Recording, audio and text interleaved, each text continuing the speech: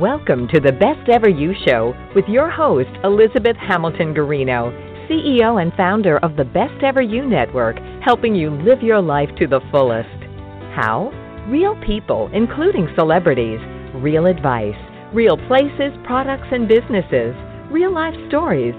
It's all right here for you with this radio show, printed magazine, websites, community, and more. Remember to visit us online, too, at besteveryou.com. And now here's your host, CEO and founder of the Best Ever You Network, Elizabeth Hamilton Garino. Good afternoon, everybody, and thank you so much for listening to the Best Ever You Show. We're about to hit the 2.5 million mark on downloads and listens and all that good stuff here on Best Ever You, and it is just all grassroots and all your efforts of listening and sharing the shows and all of our amazing guests. Most importantly, we just have the coolest guests, and we've got another one here today.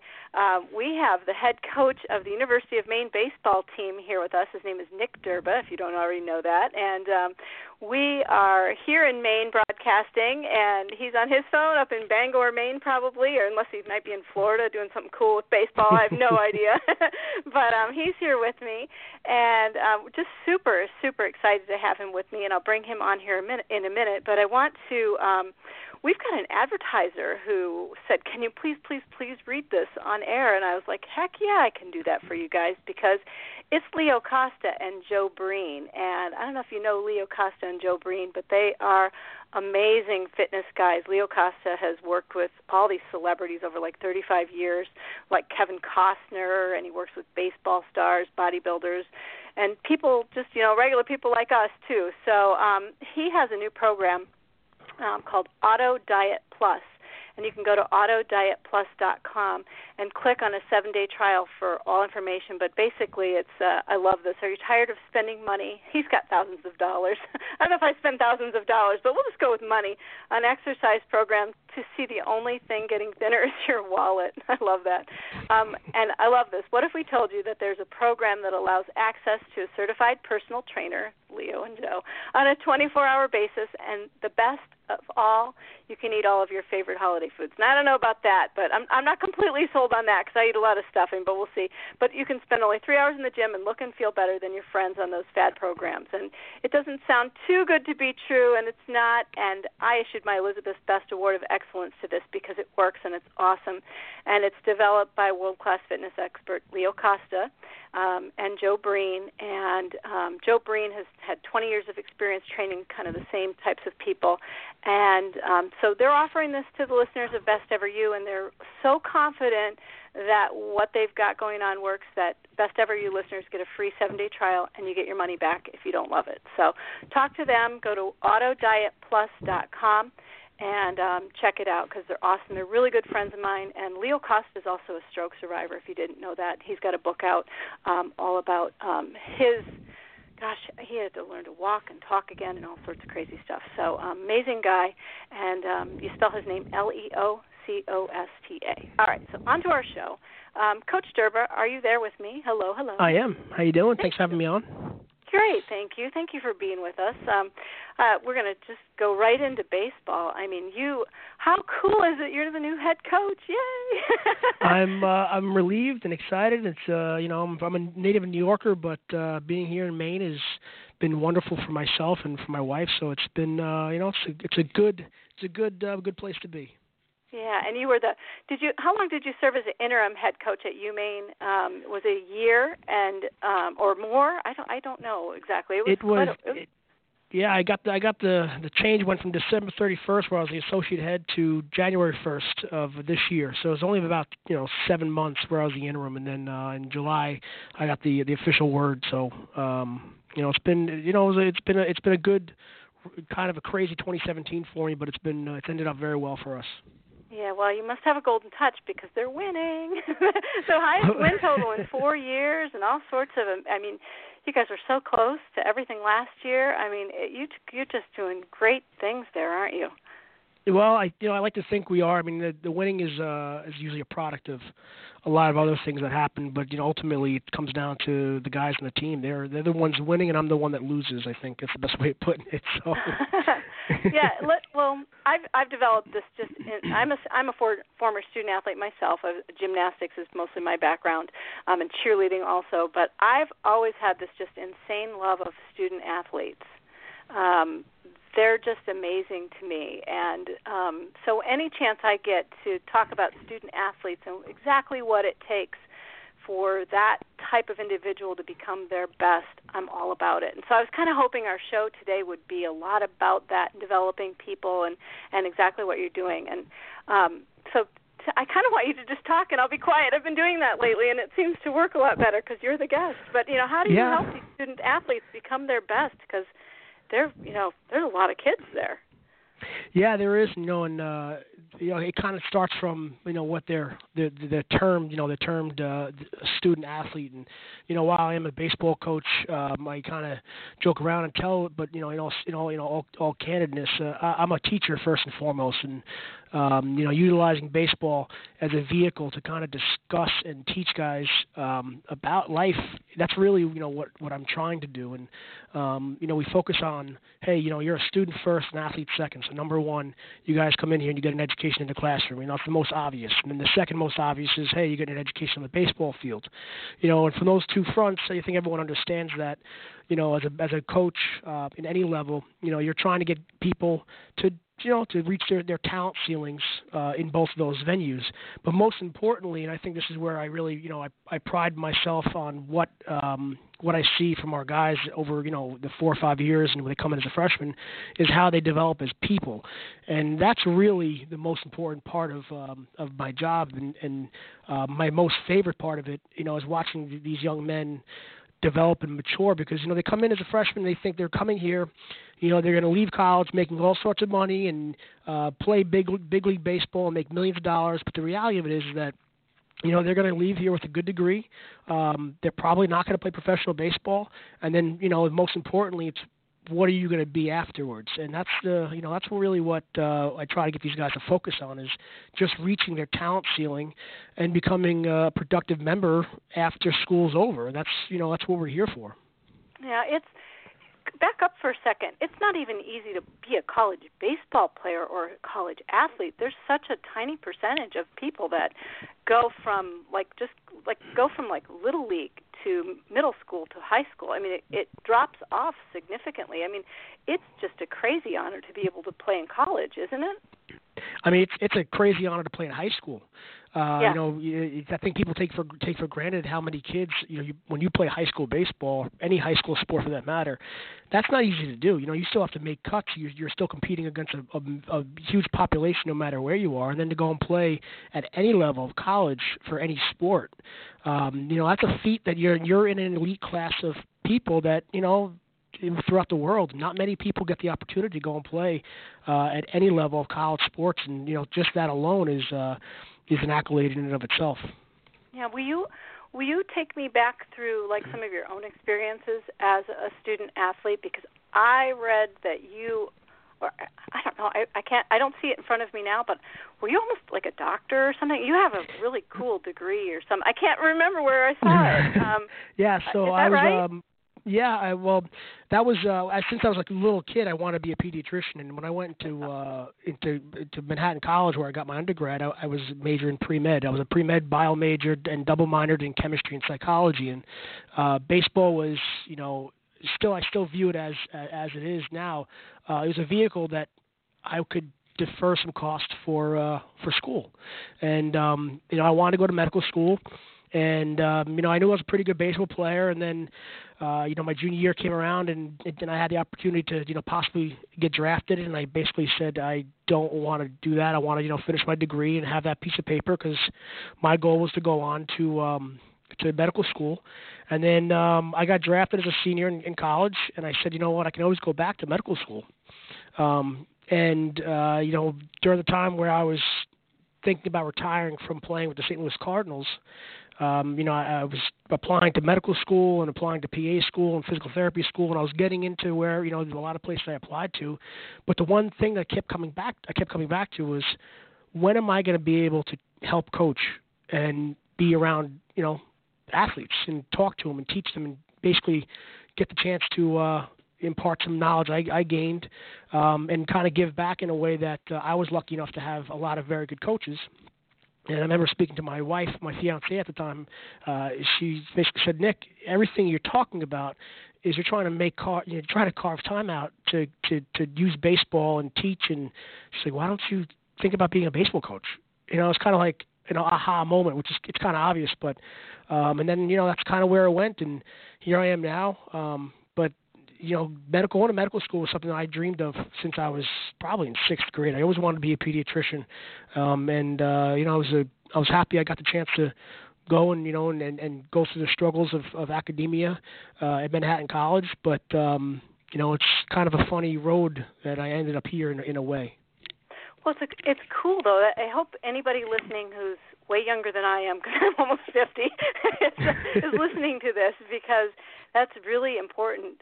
If you really listen to what Coach Derba just said, you were very academically inclined, even though you're so gifted at baseball and coaching and all these things. I didn't hear me in any of that. What you just said, no. I didn't hear any me, I'm the best baseball player ever, kind of stuff. It sounded like it wasn't really even, I'm sure it was something you were thinking about. I don't know of a kid around who doesn't want to play professional baseball, but you really hung on to your academics.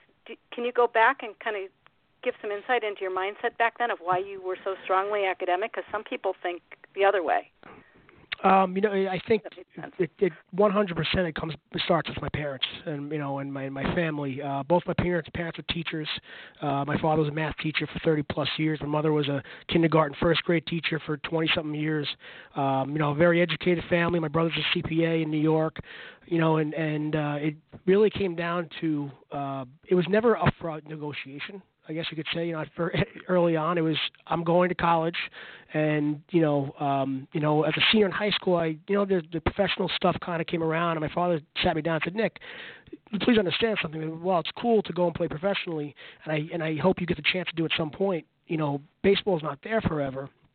And I was lucky enough that I had an open relationship with my father and my mother, to kind of discuss really what it meant. And it just wasn't about getting an opportunity to play.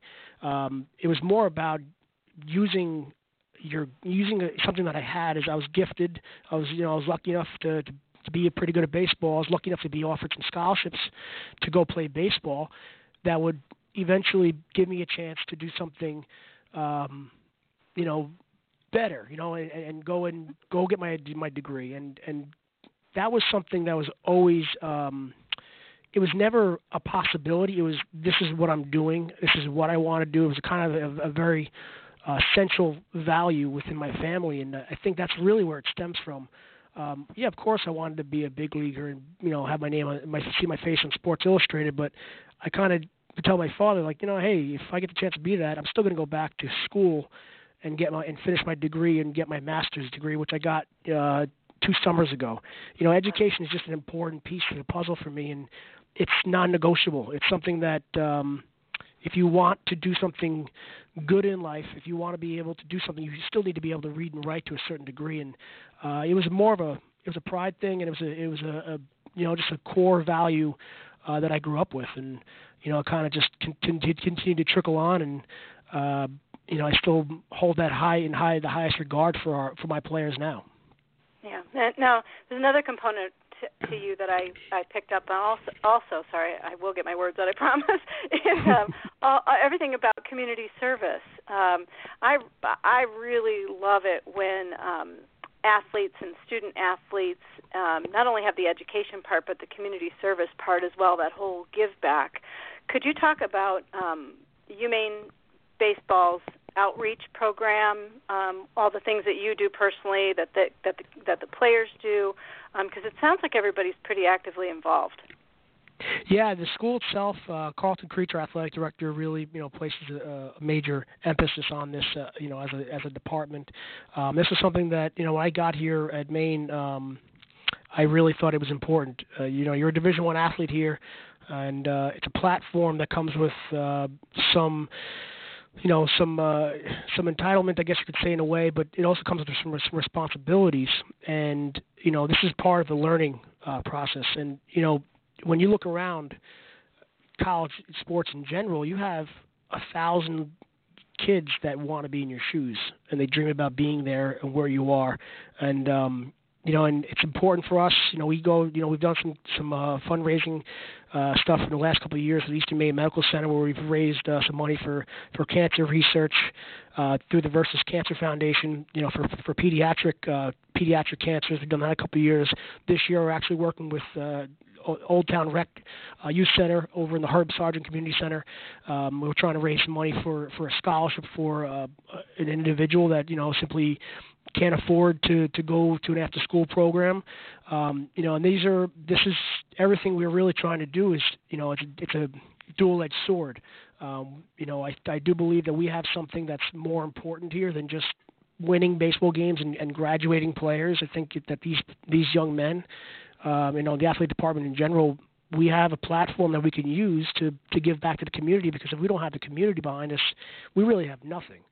And for these young athletes, they have a very good, they have a great platform to do something more than just get good grades and hit home runs. They can touch one kid's life that maybe he's going down the right way or maybe going the wrong way, but you can change or facilitate their movement in a positive direction, because that's why we love sports. I think is it gives the kids a dream. It gives you a dream, and I feel very strongly about that, and that's something that's always very important to me, and it's become very important to the athletic department. It's very important to our team, and that's something that I really pride our guys on, because they really enjoy doing it. It's not something they feel like they're obligated to do.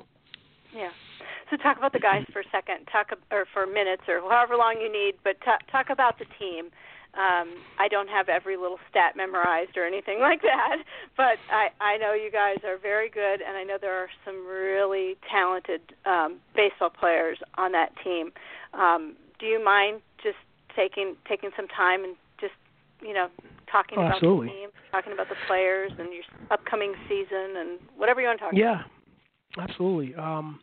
We have 30 guys on the roster right now. We have nine native Mainers.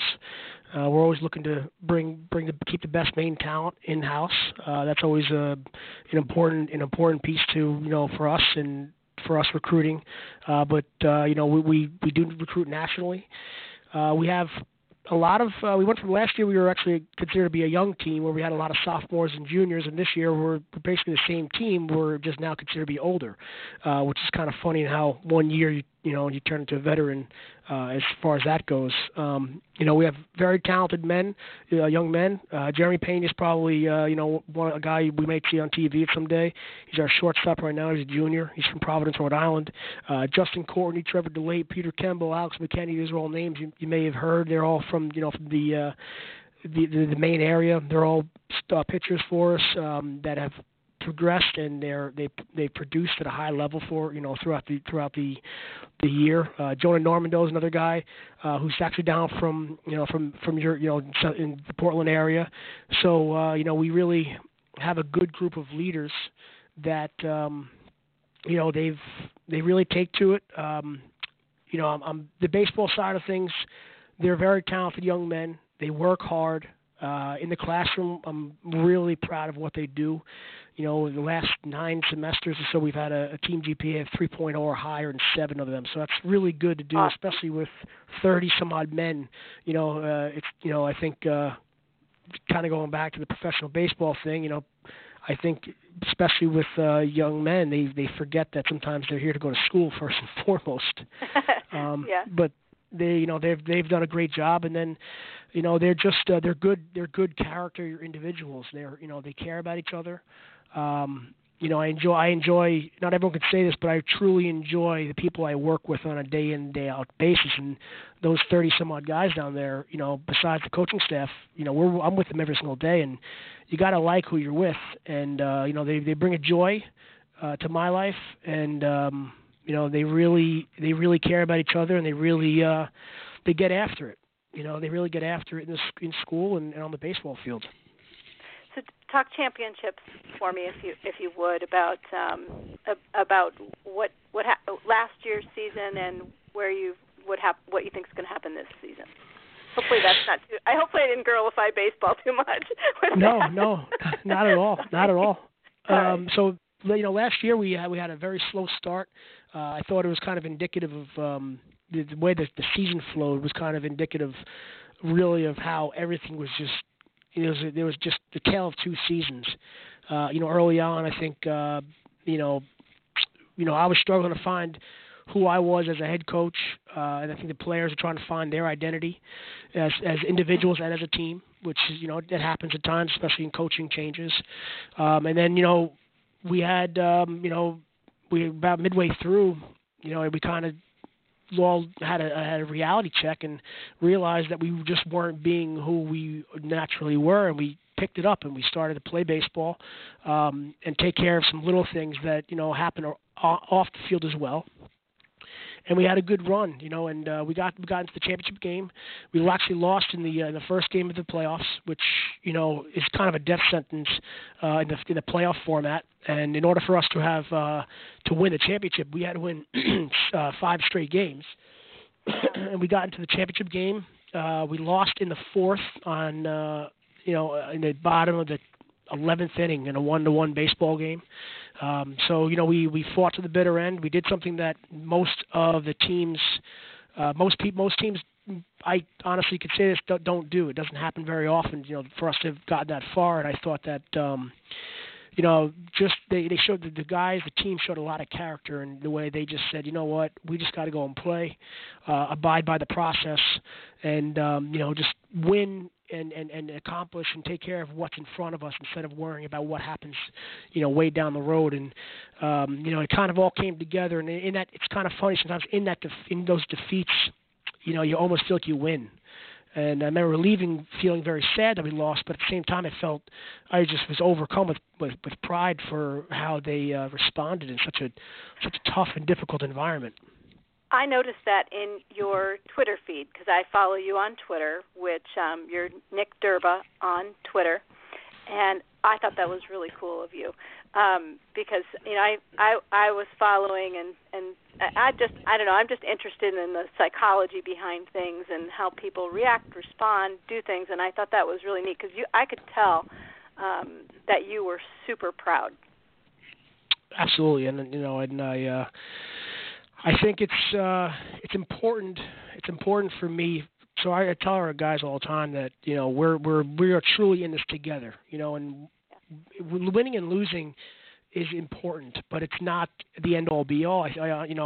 We talk about it a lot. The process of every day and winning a process. And losses are not necessarily the worst thing in the world, when you look at the L column. And we talk about as a team, winning, being beat, and losing. And we got beat. We got beat, and I can deal with that because being beat means you played very well and something just didn't happen. The other team may have been better than you that day. That's a very different thing than losing baseball games where you're not playing to your potential. And our number one thing on a day-in, day-out basis is getting us close to what we're capable of, and nothing more than that. Just get to where we should be, from talent-wise, in the classroom, on the field, and realizing as much of the potential as we have on an everyday basis. And for me, and I think for the coach, and I know for the coaching staff, and really the players. You can't fake real. These guys, the guys on the team, they know if you're lying to them or you're not telling the truth. So, for me, this is what it's about. It's about being able to create a culture, create an environment where players feel okay with making mistakes, which allows them to flourish. If you're always afraid of making a mistake, you're never able to focus on what you need to do to get better, and being aggressive in life in general. Yeah, that's good. I think that applies to. Don't you think that applies to more than baseball? I think a lot of what we talk about applies to much more than baseball, and I think that's something that, I think a lot of the times you talk to people about sports, and you can, I think you can testify to this. When you're competing, it really brings the true self out. And when you fail, you really find out who people are. Like in life, if you lose a job, it's the same thing in a way of getting cut from a team. How are you going to really respond to that and be able to get back up on the horse, and really try to mend your way back into some semblance of success. And it's this is why for me sports are so important. Baseball specifically is because you learn so many life lessons that they'll have for the rest of their lives. When you are teach us something about coaching. When you're coaching a group of 30 people, how do you do that? Exactly. It seems like such a hard job. Do you have like some, for any other coaches listening out there, do you have something that you have that you think about all the time that you apply to your team? Is there some little advice you have? The one thing that I definitely have that I'm extremely lucky for is I have an excellent coaching staff. So, Connor Burke, who's been an assistant here with me for a few years now, going on his fourth year. John Schiffner, who was the winningest coach in Cape Cod League history, he was originally with the Chatham Anglers, is now here. I played for him. He's here as an assistant. And Matt Marsh, who's also been coaching for quite a while, is here now. So I have a lot of really good coaches here. So the X's and O's, that's the easy stuff. That's probably the smallest part of our job. And the biggest thing we talk about coaching philosophy is make mistakes aggressively, whether it's on the baseball field or in the classroom or whatever it may be. But be convicted in what you do, because you can always, if you go into something second guessing, no matter what it is, you're probably not going to be able to succeed consistently. And the only way you can be convicted in what you do is by preparing. And for us, the drills we do in the batting practice or the study hall hours, if you're actually going in and studying, or if you're actually going in and taking batting practice, you can be convicted in what you do on game day or test day. And that's really where the process for us really comes into. It's, the result is, your 87 on a test is usually a result of what you did before. And, and that's our biggest thing is, go in, have no regrets, and whatever happens at the other end, learn from it, and then readjust. Do you so I love this question. What's the difference between environment and culture? So environment is what we have right now. That's what you have right now, and that can happen in a short period of time. So right now, the environment that we're creating, or I hope we have right now, is the precursor to the culture we have. So the culture is something that develops over time, and it is always changing as a result of the environment. And when we talk about environment and we talk about culture, I think sometimes for our guys specifically, we interchange the two rather than understanding that one's a precursor to the other.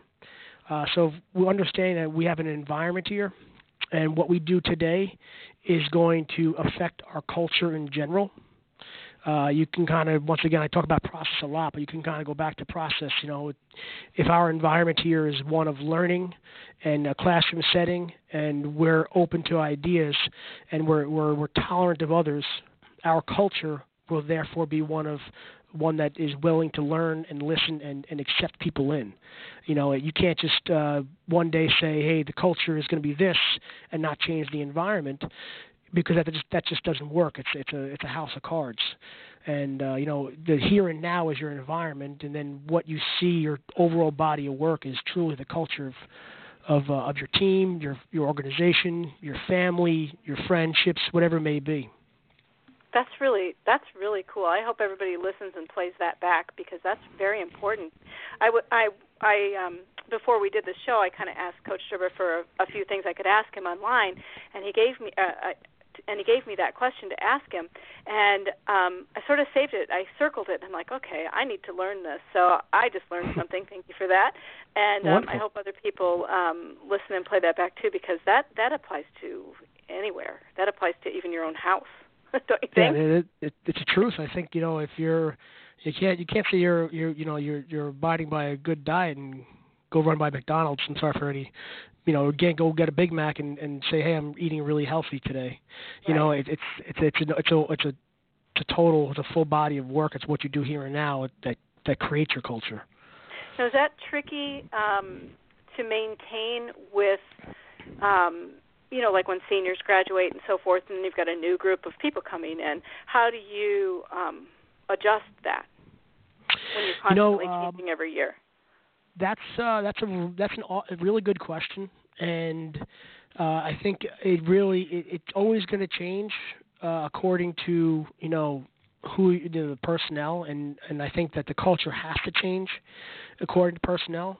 But if your core values remain. It may just look different, but if they're, the environment may look a little different, but if you're still getting to the same,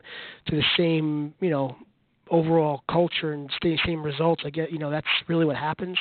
But every player is equally responsible for the environment, and that means that every player is equally responsible for the culture. And when I think if you give people that responsibility, and they know they're part of it as equal as a senior captain. That is, you empower people. That's if you empower somebody, you give them a reason to be, to take ownership for something, and that's really what we have our senior captains, but our senior captains are really there to be the voices and to be heard. But our freshmen are just as important in providing and creating culture and environment as our senior captains are. So I think, it does change. I think the environment changes the way it looks, but ultimately, the culture itself can always remain the same. Do you think it's important for a prospective student athlete to go someplace where they're going to play and get experience and all those things? I know there's so many questions. I think about just those juniors and seniors in high school trying to make these decisions if they can, if they're asked to be playing college baseball or any sport for that matter. What are some of the key things that age group should be thinking of in terms of where they belong at schools or programs, all those things? Can you talk about that a little bit? Absolutely. I think the number one thing that parents, players, what everyone has to remember is that it's supposed to be fun. That's the number one thing, and I mean that from the deepest part of my soul. That I think it gets forgotten that they're playing a game, and that needs to be fun. And if it's not fun, and you're just doing it because you think you should be doing it, you really need to think about that a little bit harder. So that's number one. And I know that sitting on the bench is never a fun thing to do. To make a decision based on baseball or sports, that's a tough thing to do because ultimately you want the opportunity to play. You want the opportunity to play wherever you are. There's never a guarantee that you're going to play anywhere, and sometimes it happens. Sometimes the coaches don't make the right decisions. Similarly, in real world, when you didn't get the promotion, and I think it's important for people to realize, for the young man and young woman, that they have to at that age in high school, they have to have some fun playing what they're playing, and there has to be a passion for it. And if they don't have the passion for it, but they just like to do it, but they're not playing, they have to kind of look in the mirror and say, well, am I really putting the time in to get there? And that question for me is difficult to answer as a coverall, because some people don't, they want to play, but they don't want to put the extra time in to play. Mm-hmm. So that's something that really needs to be reevaluated from the perspective of, well, if we just transfer schools and go to a lesser school, and that's what all so-and-so wants to do is just go and play, and that's what they're able to go play there, well, then great. But they're forgetting about one of the most important things in sports, it's competition. And, you're not – and I truly believe that if you're not the best player on the team, you're probably in the right spot. You're probably where you should be. And if you are the best player but you're pushing other players to get better, then you're a leader. And and if you're not the best player on the team and you're checking out and you're kind of going the other way, then you're not part of the team, and maybe you are in the wrong spot. And those are kind of things that you have to kind of take into account. Even at the high school level, that's very wise as well too, or any level. Any level.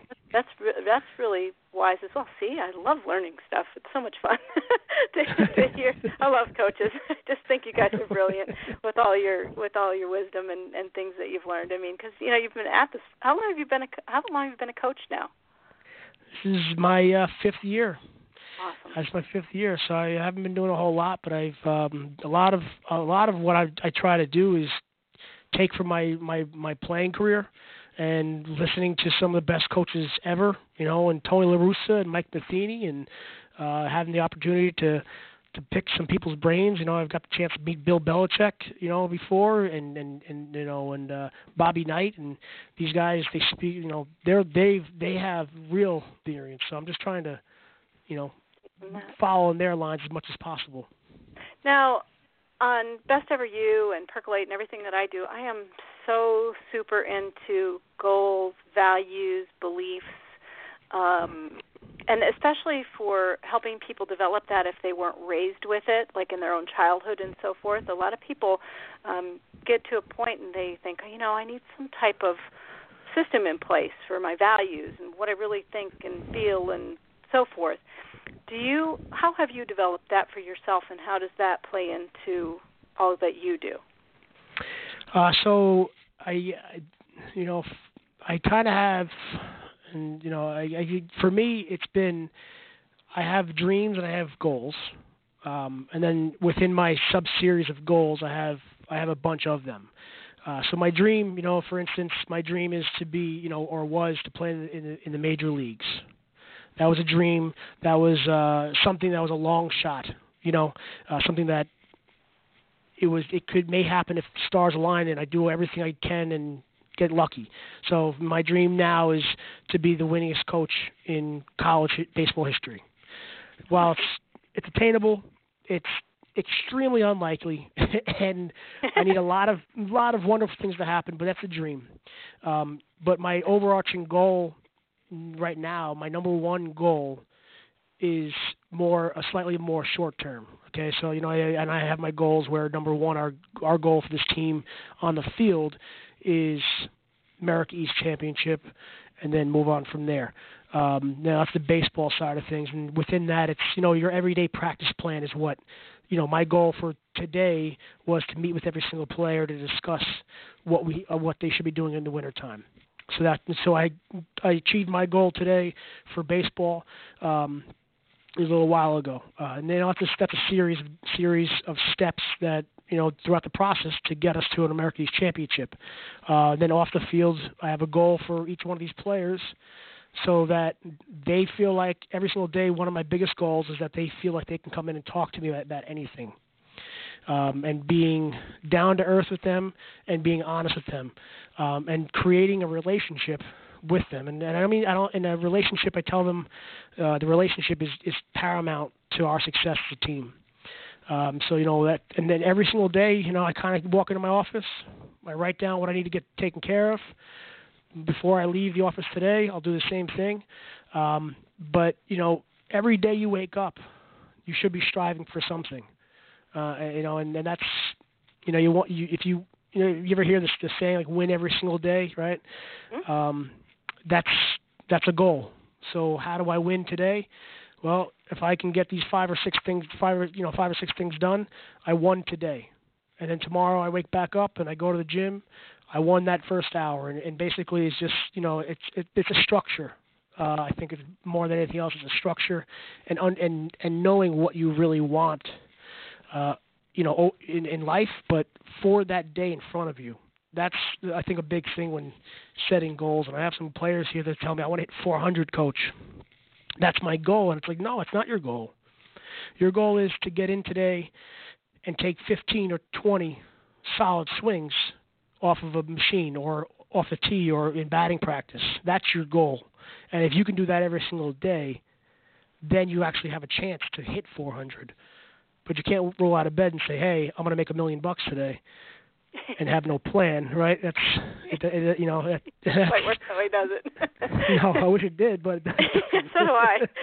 If you figure it out, you holler. We'll have another show. Right.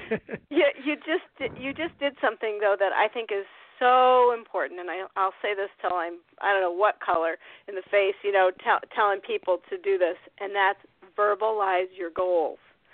Because if you don't make them, like you saying you want to be the winningest coach in the history of everything, or that mm-hmm. is so cool to say because you put it out there. And if you don't put it out there, people don't know about it. People can't support it. People can't, but when you put it out there like that, it becomes real. What do you Absolutely. think about that? Oh, I agree with you 100%. If you're embarrassed by your goals and you're truly not convicted in them, and people may look at you like you're crazy, but the reality is, if you believe in yourself, that's the only person you need to believe in. That's the only person who needs to believe in you is yourself. Yeah, we were at a camp for something with one of my kids, and the coach said to the whole entire group, "Don't ever let anybody shame your work ethic out of you." Think about that. That is powerful. I have never heard that before, and I'm going to probably steal that. Use it. Yeah, he said, and it's. Do you want me to tell you who it's from, or should Please. It's from from Brendan Sullivan, the head of the Head First program. Yeah. He was talking about how he got cut from the pros, and he was talking about his process. Brendan, if you're listening, you can articulate this much better. But he was saying he was always the first guy to be there when he got drafted and went into the big leagues. He was always the first guy there. He would turn on the lights even, and people would make fun of him. The guys who'd been there forever would be like, you don't need to do that, that kind of thing. Mm-hmm. And he said his baseball career was over in like 26 seconds flat. And, he was in his car crying on his way back to wherever he was on the way back to. And he goes, wait a minute, I have a degree from Stanford. Hang on, kind of thing. And then he told the kids, school first, student athlete first. And, it was just so inspirational as a parent of I have 4 boys who all love athletics, all this stuff, and I was just like, yes, finally I'm around somebody who totally gets this, student, and the work ethic and the community and everything. But he said, he said to this entire group of kids, don't ever let anybody shame your work ethic out of you. And it became our motto in this family for the past, 3 years. It just completely became, on the fridge motto. Isn't that a great thing? That's really a great thing. I mean, that's kind of, in a nutshell, talks about just you buying into what you want to be, and I mean that's really, and not changing who you are because you're embarrassed. That's really powerful stuff, and I'm definitely going to steal that and use that on a pretty regular basis. I stole it too. I tell them every time I steal it. I'm like, I said it again. It's so funny, but you just did that though in what you were saying with all your goals and everything, and I think that's really cool, and I hope the people listening, whatever age you are listening to this show, I hope that inspires you to. I want to ask you, I hope that inspires you to talk about your goals out loud. And even if they're the craziest goals ever, I mean, I've been called so many names over the course of time with even like my radio show or quitting my job and doing Best Ever You, all these things, and the goals are high. And but I vocalize them all the time. And I heard you do that, and I try and teach that to people I encounter as best I can. But I want to ask you, how did you learn to do that? How did you get a value system in place and a goal system in place and all this stuff? Did it just come naturally to you? Did somebody teach that to you? How'd you do that? I was very timid throughout my grammar school, and even through high school, I was pretty timid. My mother used to joke around and say that if people didn't know, I was an attachment of her. I was a part of her, as far as I'd basically clinging onto her leg when I was a little kid. So a few of those kids.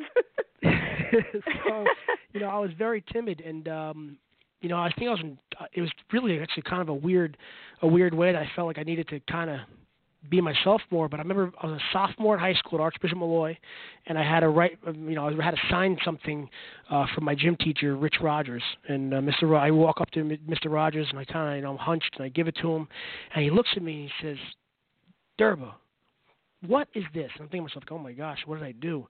It was just literally just my signature. I'm thinking, did I spell my name wrong? And I wrote there, and it was very tiny.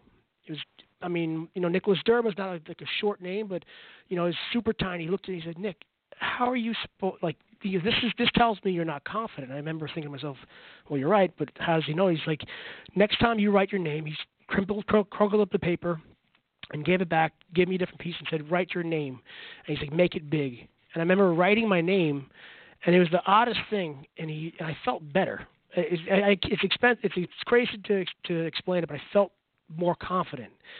And then he caught me that same day in the hallways, and my head was down, and he's like, "Nick, wherever you walk from now on, if I see you with your head down, I'm going to hip check you." He was a hockey coach. So I kept my head up, and I felt like it was the weirdest thing, but it was just changing a perspective. And then, him and I, we talked. He would talk to me about what I want to be, and I remember telling him I want to be a pediatrician, and he would tell me, "You're nuts. You're not going to be a pediatrician." And I would kind of sit back a little bit, and he was like, "Don't, if you want to be a pediatrician, you gotta tell me." And it was more than anything else over practice, I think, and just being confident in who I was. I kind of joke around, but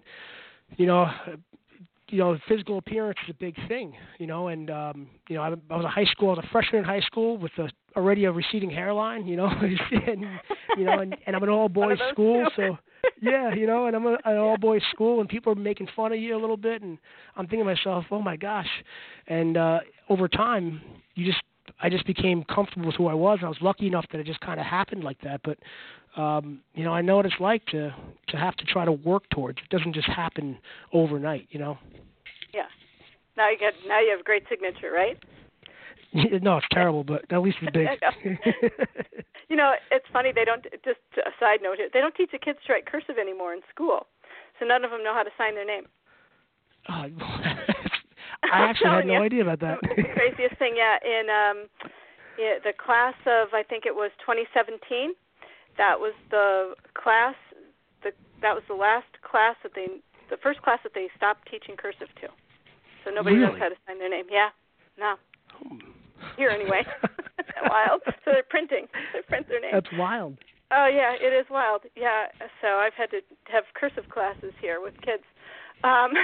Just a side note, nothing to do with the show, but yeah.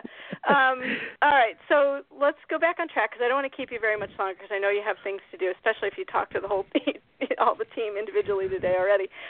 What's the biggest obstacle that you face being the baseball coach at Maine? I might have hinted at one of them today in one of my tweets about it being really cold here, but what really are the obstacles? Well, geography is obviously a big part of it, but it really is finding the right guy to be here because it's, we kind of joke around. I'm going to focus mainly on the state of Maine. Our biggest obstacle is actually being attractive enough for a lot of our Southern Maine student athletes to want to stay here in Maine and play for their university. We have a lot of luck getting kids from Florida up here sometimes, more luck getting them up here to go to school than we do a lot of our guys here in the state. So that's a big obstacle for us. And I think, this is why I truly believe that the culture and the environment that we create here will make us more attractive.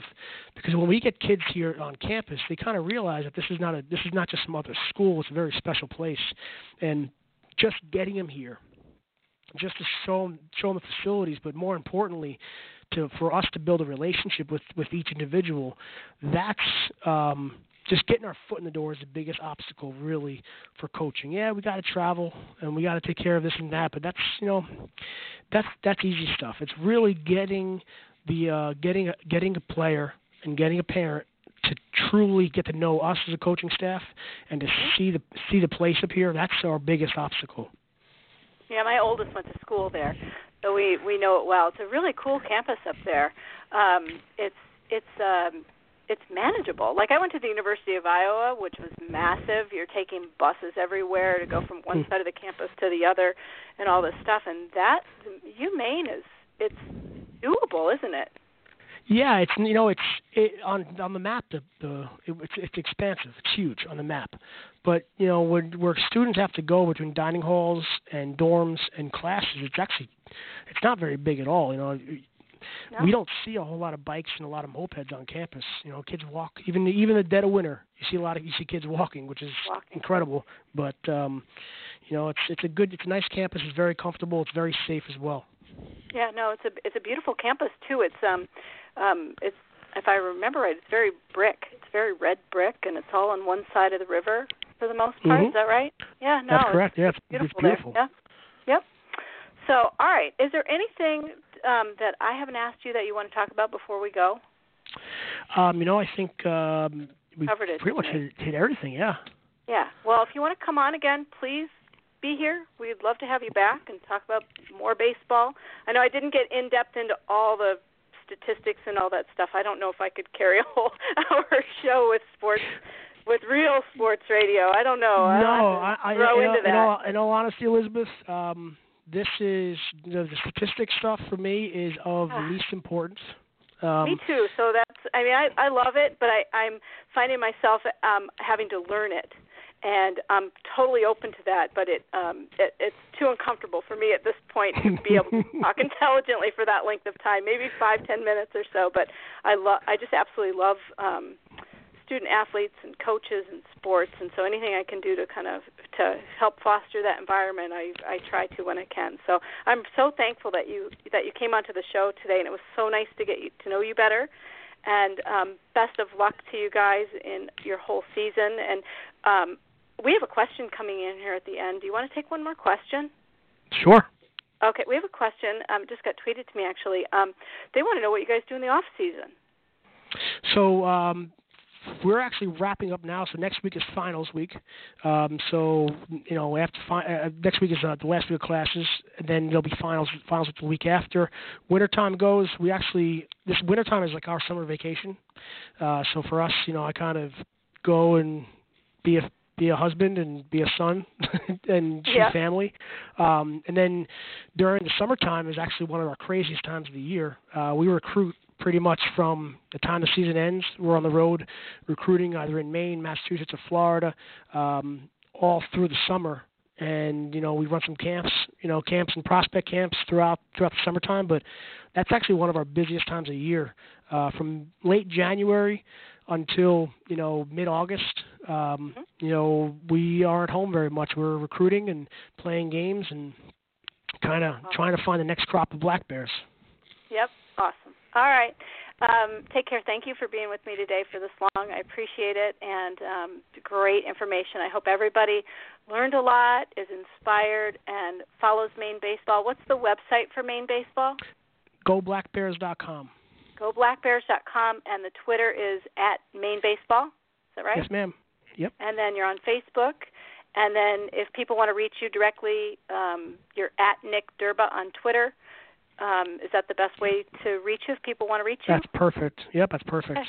Okay, awesome, everybody. Wonderful. Thank you, Coach Derba, for being with me, and thank you so much, everybody, for listening. I hope you have a wonderful day. Thank you. Wonderful. Thank you. Thanks for listening to the Best Ever You Show. Want more? Visit us at besteveryou.com. Be your best and keep it real. confident, successful, caring, and beautiful every day with Best Ever You.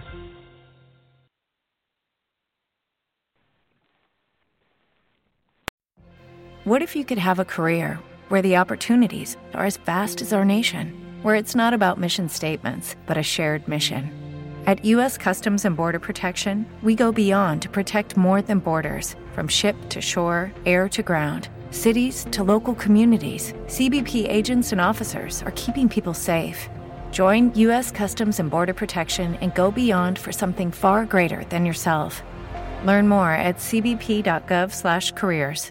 Hey guys, it is Ryan. I'm not sure if you know this about me, but I'm a bit of a fun fanatic when I can. I like to work, but I like fun too. It's a thing. And now the truth is out there. I can tell you about my favorite place to have fun. Chumba Casino. They have hundreds of social casino style games to choose from with new games released each week. You can play for free anytime, anywhere. And each day brings a new chance to collect daily bonuses. So join me in the fun. Sign up now at ChumbaCasino.com. No purchase necessary. VGW Group. Void where prohibited by law. See terms and conditions. 18+.